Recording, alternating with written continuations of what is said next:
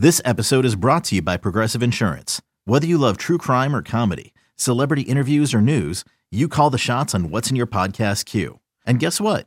Now you can call them on your auto insurance too with the Name Your Price tool from Progressive. It works just the way it sounds. You tell Progressive how much you want to pay for car insurance, and they'll show you coverage options that fit your budget. Get your quote today at Progressive.com to join the over 28 million drivers who trust Progressive. Progressive Casualty Insurance Company and Affiliates. Price and coverage match limited by state law. Another day is here, and you're ready for it. What to wear? Check. Breakfast, lunch, and dinner? Check. Planning for what's next and how to save for it? That's where Bank of America can help. For your financial to-dos, Bank of America has experts ready to help get you closer to your goals. Get started at one of our local financial centers or 24/7 in our mobile banking app. Find a location near you at bankofamerica.com/talktous. What would you like the power to do? Mobile banking requires downloading the app and is only available for select devices. Message and data rates may apply. Bank of America N.A., member FDIC. This is Season 2, Episode 98, Cub Hall of Fame voting. Don't forget to listen, download, and subscribe to the Fly the W podcast. Don't forget to leave those 5-star reviews. And this segment, Crawley, has already started his winter reading, and so can you. And you might have guessed it's about the Cubs. And here's author and poet Sandra Marchetti joining Crowley to talk about her new book, Aisle 228, that Cub fans are sure to enjoy. Joining me now on the Fly the W podcast, I'm happy to have on my friend and author of this awesome book of poems, Aisle 228, Sandra Marchetti. Sandra, how are you doing today?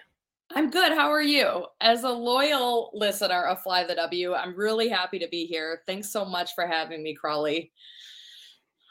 Well, I'm glad you're here. And first things first, Aisle 228 with this beautiful cover. What made you think of entitling this book of poems, Aisle 228? Oh, thank you so much. Yeah. So back when the sections at Wrigley Field were called aisles, which wasn't too long ago, although things have changed now, my father and I shared season tickets with some of his work friends, probably for about 20 years, maybe from the age of 10 for me to the age of 30 over in aisle 228, which are, you know, they're box seats behind first base, or they were at the time, and everything sort of shifted a little bit. But a lot of the book, pretty much most of it, is written from the perspective of those seats. So there are a lot of games that are described in the book.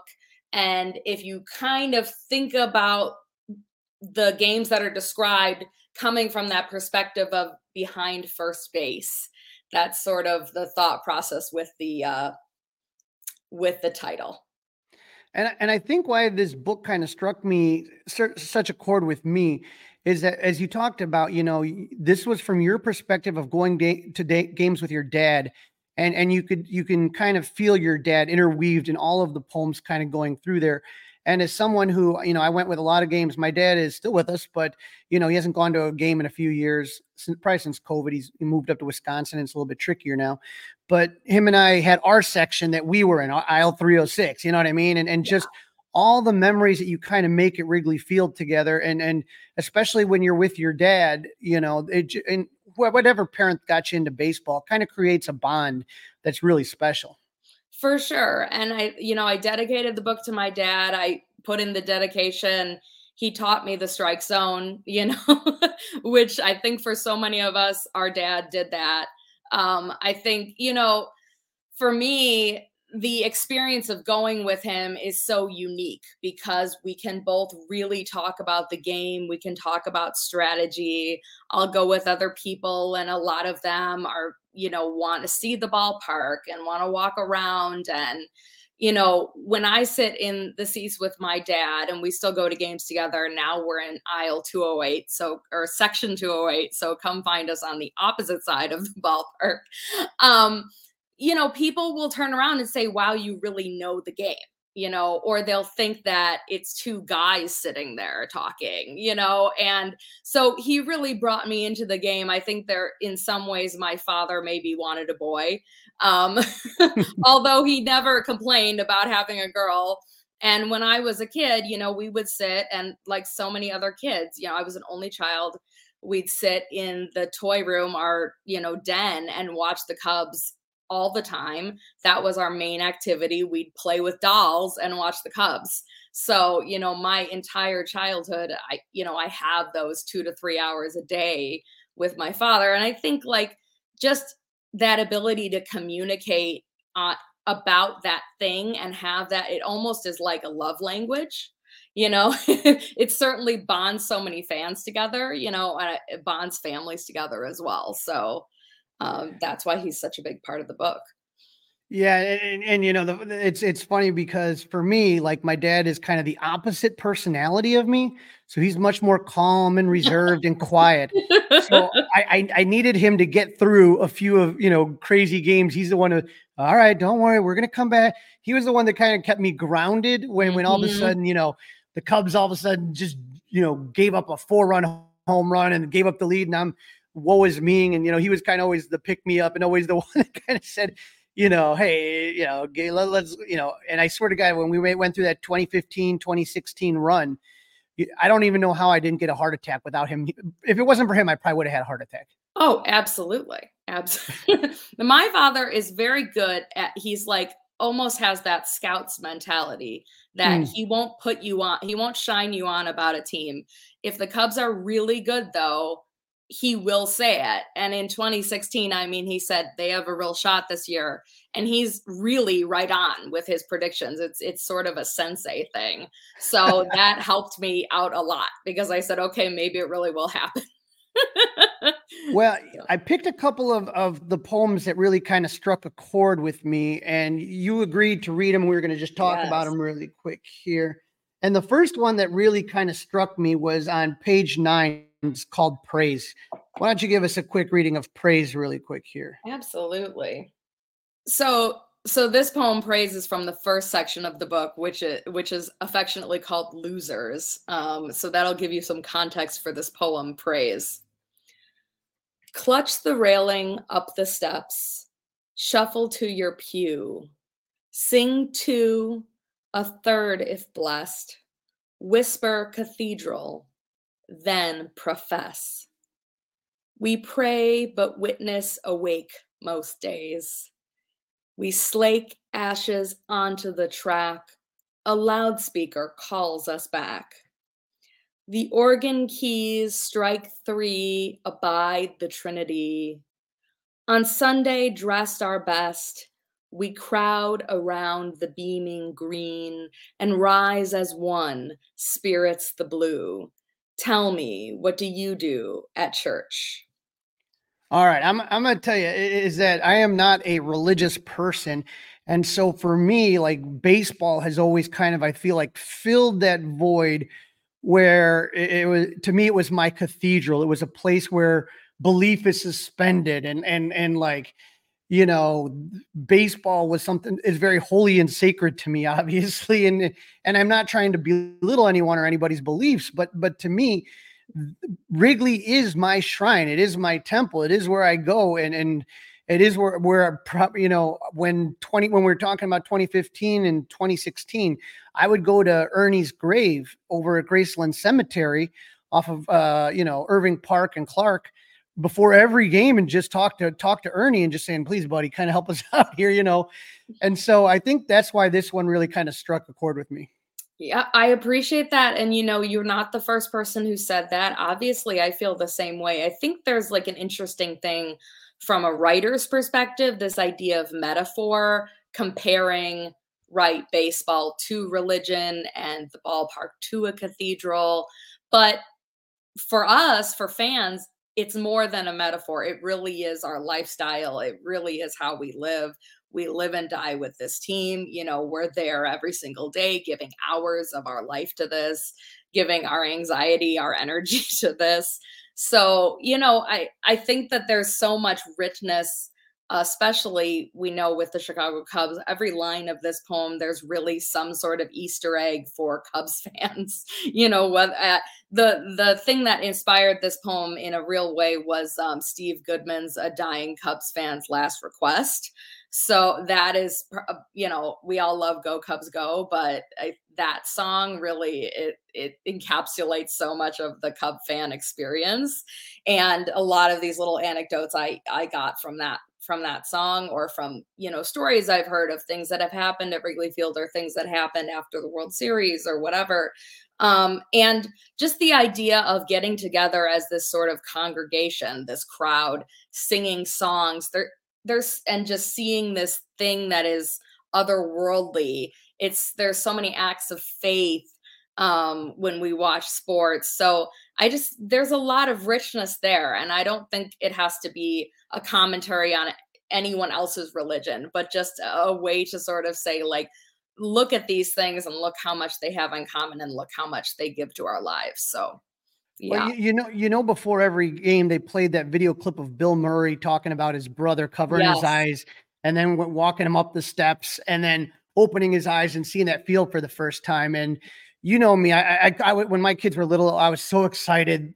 I took them, and they were too little to even really remember their first games. But my nephew, he lives out in Colorado, and he's a big Cub fan, of course, family. And I did that with him. It was a couple of years ago. I took him to a game and did the same, put, the hand over the eyes and let him see it for the first time. And it truly is a religious experience. Speaking about religious experiences, on page 46, this is one that really, really got me in, because I was there. And that you called this poem Game 3 for the 2016 World Series. And oh boy, I remember it, even though we're getting, a few years away, I still remember it like it was yesterday. Oh yeah, absolutely. So to kind of set the scene for this one, unfortunately, I was not sitting in aisle 228 for this poem, but I was one of the rovers. I was outside and my father was inside. He got a ticket. The poem kind of explains that, but I was outside roving around. I made a lot of friends that night on the streets. But I'll read Game 3 for the 2016 World Series. I kissed my father's cheek for good luck in the firehouse driveway. We were 27 outs away from a series lead when he entered through Gate K. I took my seat on the Waveland curb and relayed Pat's play-by-play to guys in lawn chairs sucking booze through the scoreless game. Grandmothers perched as finches waited on my radios say. The intersection bled into the ballpark's glow. From the streets below, we held the diamond aloft on our exhales alone. All right. So you talk about little Easter eggs, and I guess for me, Gate K is the one that we always go through. That's the gate for us to get into our seats. And then when you mentioned the firehouse, before cell phones, if there's anyone old enough to remember, that's where we would meet people and tell people to meet up with us. Okay, right, let's meet at 4:00 at the fire hydrant in front of the firehouse, right? That was it. Yep. And, a lot of people did not make it inside for the World Series. And so I was at Game 3. My brother, who I was talking about, he flew in from Colorado to catch Game 3, and I went with my dad to Game 5. But, I saw the Rovers, like you're talking about. Everybody and their brother just wanted to be at Wrigley, whether they were in the ballpark or outside the ballpark. Yeah. And it was really a magical feeling. That game didn't end like we wanted. I keep thinking if you were at the game, maybe it would have changed things. but yeah. That was I think about the shutout. There was Kyle Hendricks versus Josh Tomlinson. Yeah. And boy, I was, after that game was over, I was really nervous because I didn't think that John Lackey had much left in the tank, and I was right. And then you're facing down 3-1. What did your dad say to you after that game? Was he okay? Because I was pretty devastated. Well, I was definitely the more devastated one, is what I'll say. He is the slow and steady type, so I think I don't want to reveal too much about his age, but he's in his 70s. So I think at that point he was just really happy to see a World Series game. I talked to him a lot. I remember the Soler hit. I want to say we were wondering if Soler could have gotten an inside the park home run or made it to third base on some hit to right field. Like, I was listening on the radio, so I didn't get to see it, but there was a lot of debate about that. And my dad was like, I don't think he could have, or I don't think he could have scored or whatever. And Hendricks pitched really well at home. That's, what Joe wanted was for him to pitch at home, and he did a great job. And, it was a really tough, tight game. So I think at the time we were just trying to figure out, like, how can we come back from this, and obviously it took a miracle. We didn't think we were going to get down further. We didn't think we were going to all the way get down to 3-1, but obviously all's well that ends well. Yeah. It's for those of us that were there, that game 3 was just literally on your edge, chewing your fingernails. Yeah. Down to the stubs. And obviously we know it ended good, but the third poem I had picked out was on page 50. And of course it's the address we all know and love, 1060 West Addison. And there's a couple reasons why I like this one, but I'll let you read the poem. Okay. Sounds good, Crowley. Yes. Okay. So 1060 West Addison, I think anybody listening to this podcast probably knows that's the address of Wrigley Field, but in case you didn't, 1060 West Addison. Our childhoods hang like ghosts in the aisles, waiting on us to ascend the stairs, snatch and wear them. Little haunt, this was the first heartbreak we knew. We breathe the air, and we are gone. All right. So, it's funny because I think of, I'm one of those guys that takes a lot of pictures and has a lot of pictures over many, many years. And people love the picture of me and my dad in the bleachers when I was like 5 years old. And I got pictures of me when I was a teenager at Wrigley Field's 75th anniversary. And then I was there for the 100th anniversary, there with my kids. Pictures, there with my grandparents back in the day, with my grandfather and my dad. When we think about the ghosts of Wrigley Field, the people that kind of, that we remember, whether it's somebody like Ron Santo or Ernie Banks, it's weird. I remember sometimes I'll just walk by a spot and I'm like, that's where I shook hands with Tommy Lasorda, who's no longer with us. And Wrigley, like it said in the movie Field of Dreams, baseball is the only, the constant in your life a lot of times. And that's where, I think about myself now and I'm just like, oh my God, it's, I see younger people out there now making their memories, maybe having their first beer at Wrigley Field or, it's their first game and now they got these little certificates and stuff like that. But I think it really speaks to a lot of different Cub fans. Yeah, well, I hope so. I was a little bit nervous about putting this poem last in the book, but if you look at the cover of the book too, it's a night game. This is a beautiful photograph that Danny Rocket, our friend from the Sun Ranto cast, took at a game. I believe it was in 2016. But I wanted that like ghostly feel. We talked about Steve Goodman, gone way too soon.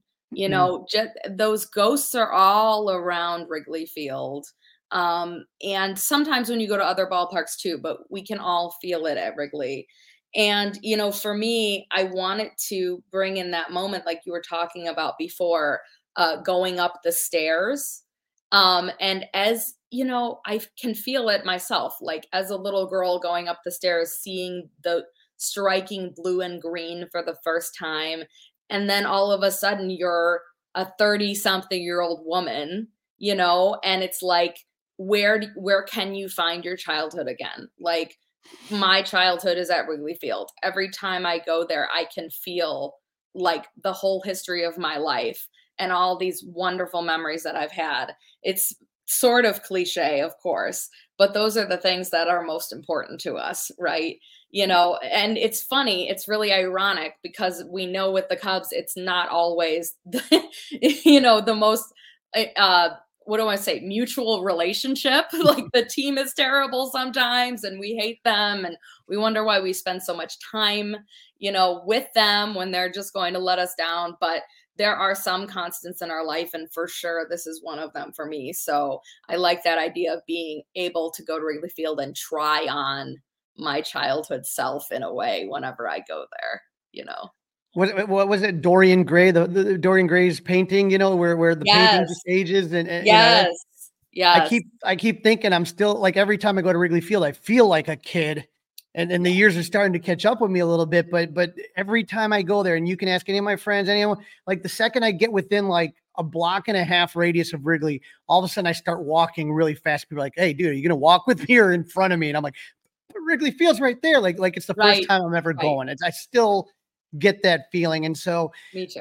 I think Cub fans will really enjoy this book, Aisle 228. And it really speaks to the heart of Cub fans. It just, like I said, there's everything in there to connect you to the team. And you really captured the spirit of Wrigley and Cub fandom brilliantly in this book.